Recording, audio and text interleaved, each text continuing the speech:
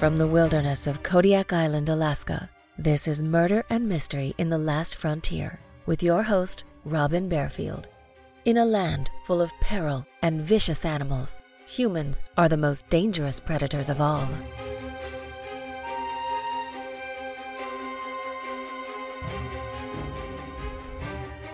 In September 2000, Sheila Toomey, a reporter for the Anchorage Daily News, wrote a front-page story about 6 unsolved homicides in Anchorage.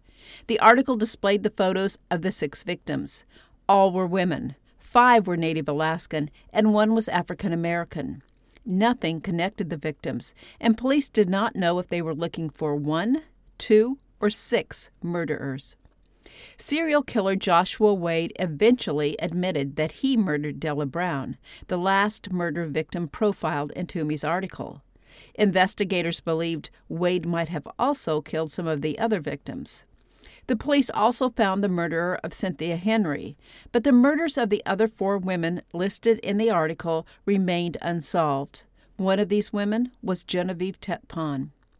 Police initially thought they were on the right path to solving Genevieve's murder, but they hit a dead end and had nowhere else to turn. Finally, in 2009, a new cold case detective looked at Genevieve's file, and what he found turned the case on its head.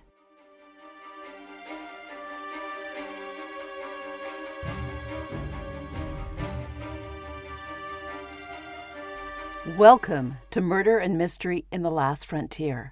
I'm your host, Robin Barefield, and I'm broadcasting to you from the heart of the Kodiak National Wildlife Refuge on Kodiak Island in Alaska.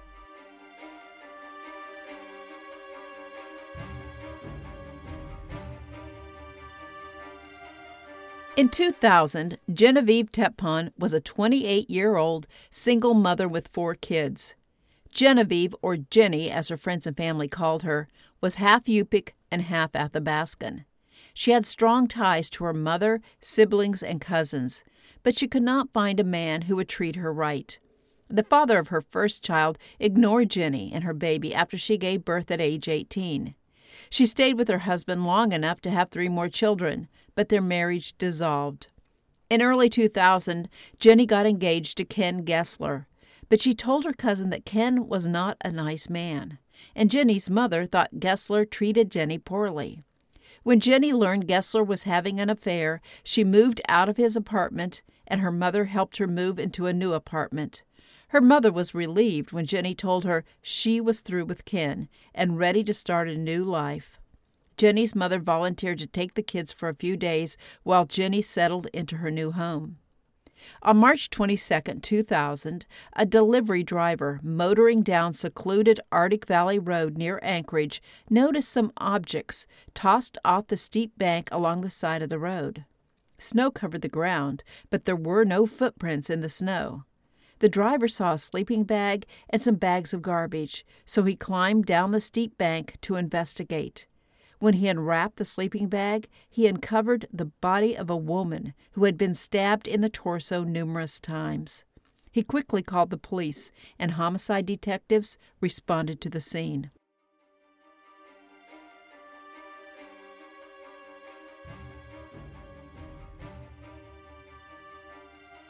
There was no doubt that someone had brutally murdered the young woman in the sleeping bag. The medical examiner counted at least 30 stab wounds. Most of the wounds pierced her abdomen, but she fought her attacker and suffered numerous deep defensive injuries. The young woman wanted to live, and she put up a brave fight. Because no footprints led down through the snow to the body, authorities concluded that 2 individuals swung the sleeping bag off the side of the road.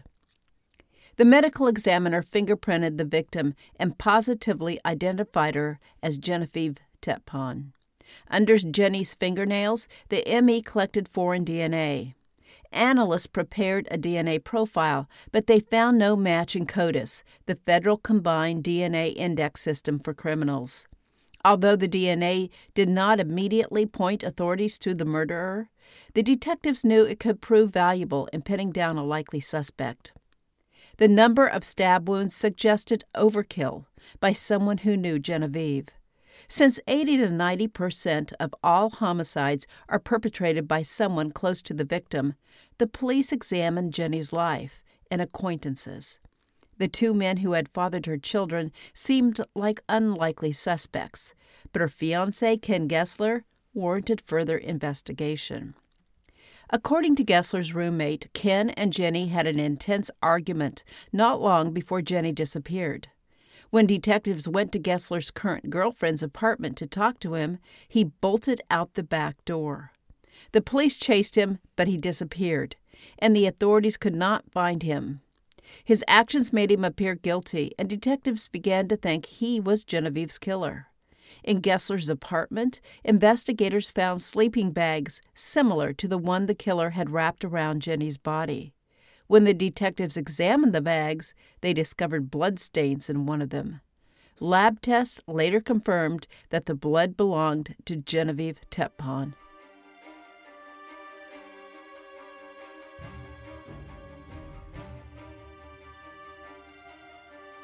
When detectives first recovered Jenny's body in the sleeping bag, they noted several trash bags at the scene, and they concluded that Jenny and the trash bags were thrown over the side of the road at the same time. Could the trash provide a clue to the killer? The trash contained emails and credit card receipts belonging to a woman named Amy Torian. When investigators went to Torian's house to interview her and her husband, they found the pair unlikely murderers.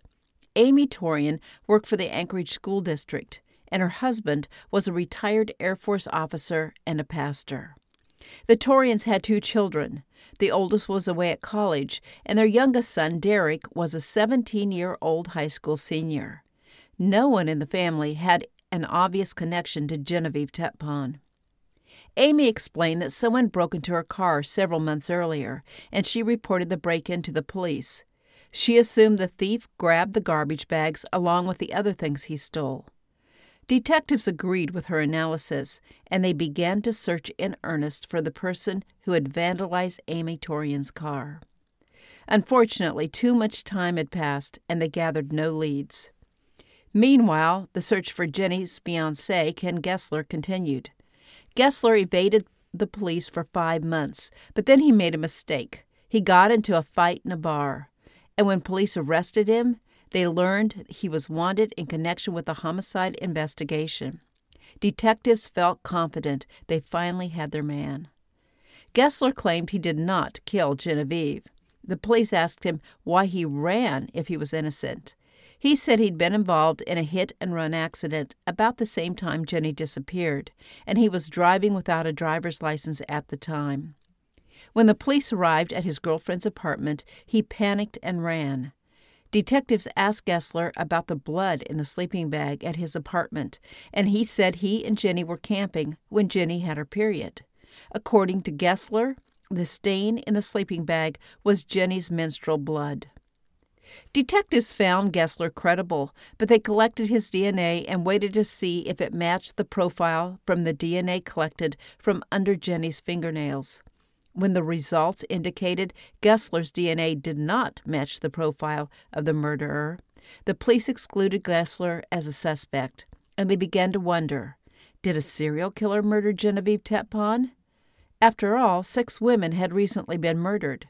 Maybe they were all victims of the same man. The case of the murder of Genevieve Teppan went cold.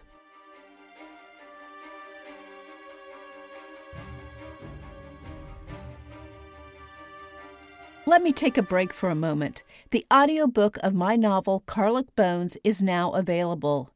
This is an excerpt from the audio version read by Beth Chaplin. I curled into a ball in my sleeping bag, and I thought I heard someone call my name. I must have fallen asleep again and started dreaming. A few minutes later, I again heard a male voice yell my name. The voice sounded closer, but I couldn't identify it. I crawled from my bag and pulled on my extra tough boots. I unzipped my tent flap, climbed through the opening, and stood alert. After a few minutes, I heard breaking brush. Did Jeff fly out here to check on me? I remembered the plane landing earlier, but the man who'd called my name didn't sound like Jeff. A man walked out of the brush 50 yards in front of me. I'd never seen him before. "Are you Jane?" "Yes," I said.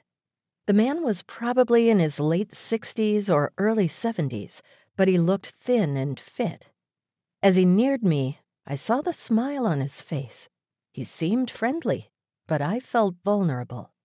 I'd left my rifle in my tent and now considered scrambling back into the tent to grab it.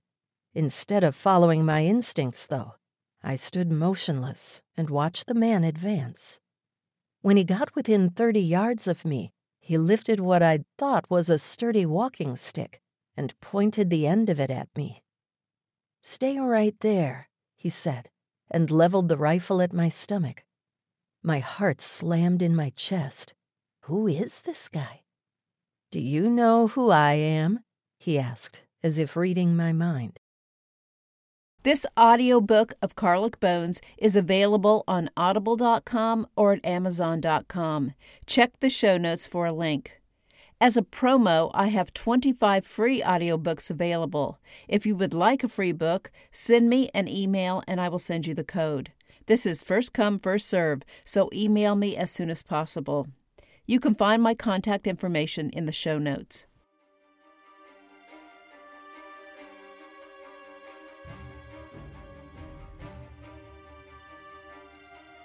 Fast forward 8 years to January 2009, when Detective Dave Cordy was assigned to take a fresh look at the Genevieve Tetpon murder case.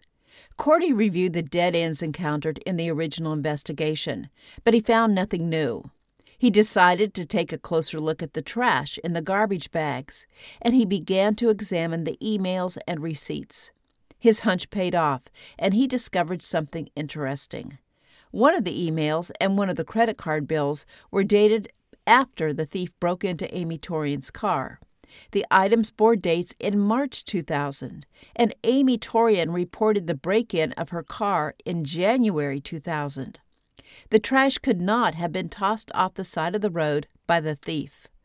All along, the investigators believed the trash and Jenny's body were discarded simultaneously because they were found together. Cordy agreed with his assessment and thought the garbage might be the key to finding Jenny's killer. He decided it was time to take another look at the Torian family. Cordy first interviewed Amy Torian's husband, Arthur. He seemed truthful, and he willingly offered a DNA sample. The investigators found no match when they compared Arthur's DNA sample to the DNA collected from under Jenny's fingernails. The Torians had 2 sons. The oldest had been away at college at the time of Jenny's murder, but the youngest son, Derek, had been 17 years old. He'd been a high school senior who lived with his parents. Derek was now 27 years old and the father of 2 children. He coached football at a local Anchorage high school. When the police questioned Derek, he said he had nothing to do with the murder of Genevieve Tetpon. When detectives asked him if he would give a DNA sample, he hesitated a moment and then refused. He said he needed to contact his mother about providing a sample, and he said she would be upset if he gave it. The investigators found it odd, not only that Derek refused to provide a DNA sample, but also that he needed to get his mother's permission to give the sample. Derek Torian was an adult and the father of 2 children. Why would he need to get his mother's consent to give his DNA to the detectives? The investigators obtained a search warrant for Derek's DNA, and it was a match to the DNA from under Jenny's fingernails. His DNA also matched a sample collected from one of the zipper pulls on the sleeping bag.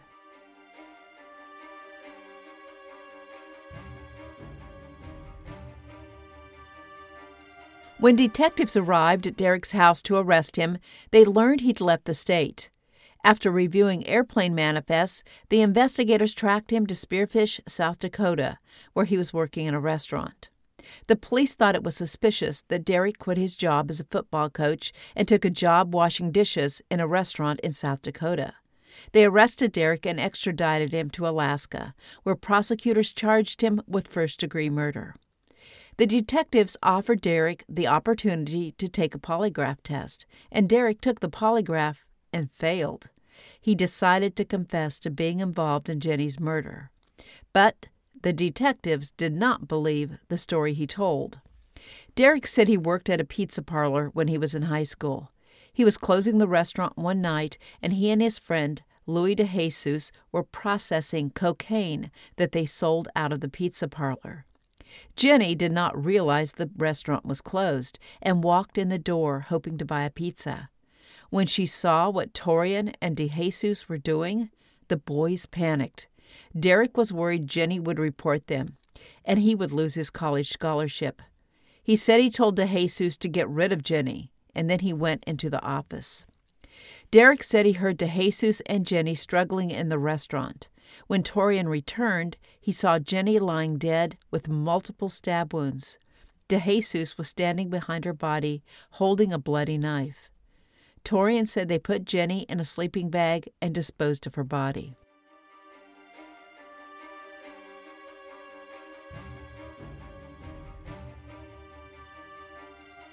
Derek Torian insisted it was Louis DeJesus who murdered Jenny. But if Torian had nothing to do with her murder, why was his DNA under her fingernails? Louis DeJesus, unfortunately, could not give his version of events because he was murdered in 2002. The detectives believed that Derek Torian brutally stabbed and murdered Genevieve Tetpon and then threw her away with the trash. Prosecutors knew they had a problem, though. No one could dispute Torian's version of events, and according to him, he was not even in the room when DeJesus murdered Jenny. The prosecutors were concerned they might lose the case if it went to trial, so they allowed Torian to make a plea agreement to manslaughter. The judge sentenced him to 15 years in prison. Detective Cordy won the Detective of the Year award in 2009 for developing a lead in this case by carefully examining the credit card bills and emails from the trash bags found near Jenny's body and realizing some of the items did not match the previously established timeline. A slight discrepancy in dates pumped life into the investigation and sent it in a new direction. Genevieve Tetpon's family finally knew the terrible truth about what had happened to their loved one. But so many families never have an answer. As of March 2021, records showed 80 unsolved homicides of Indigenous women and girls in Alaska. Another 149 are listed as missing.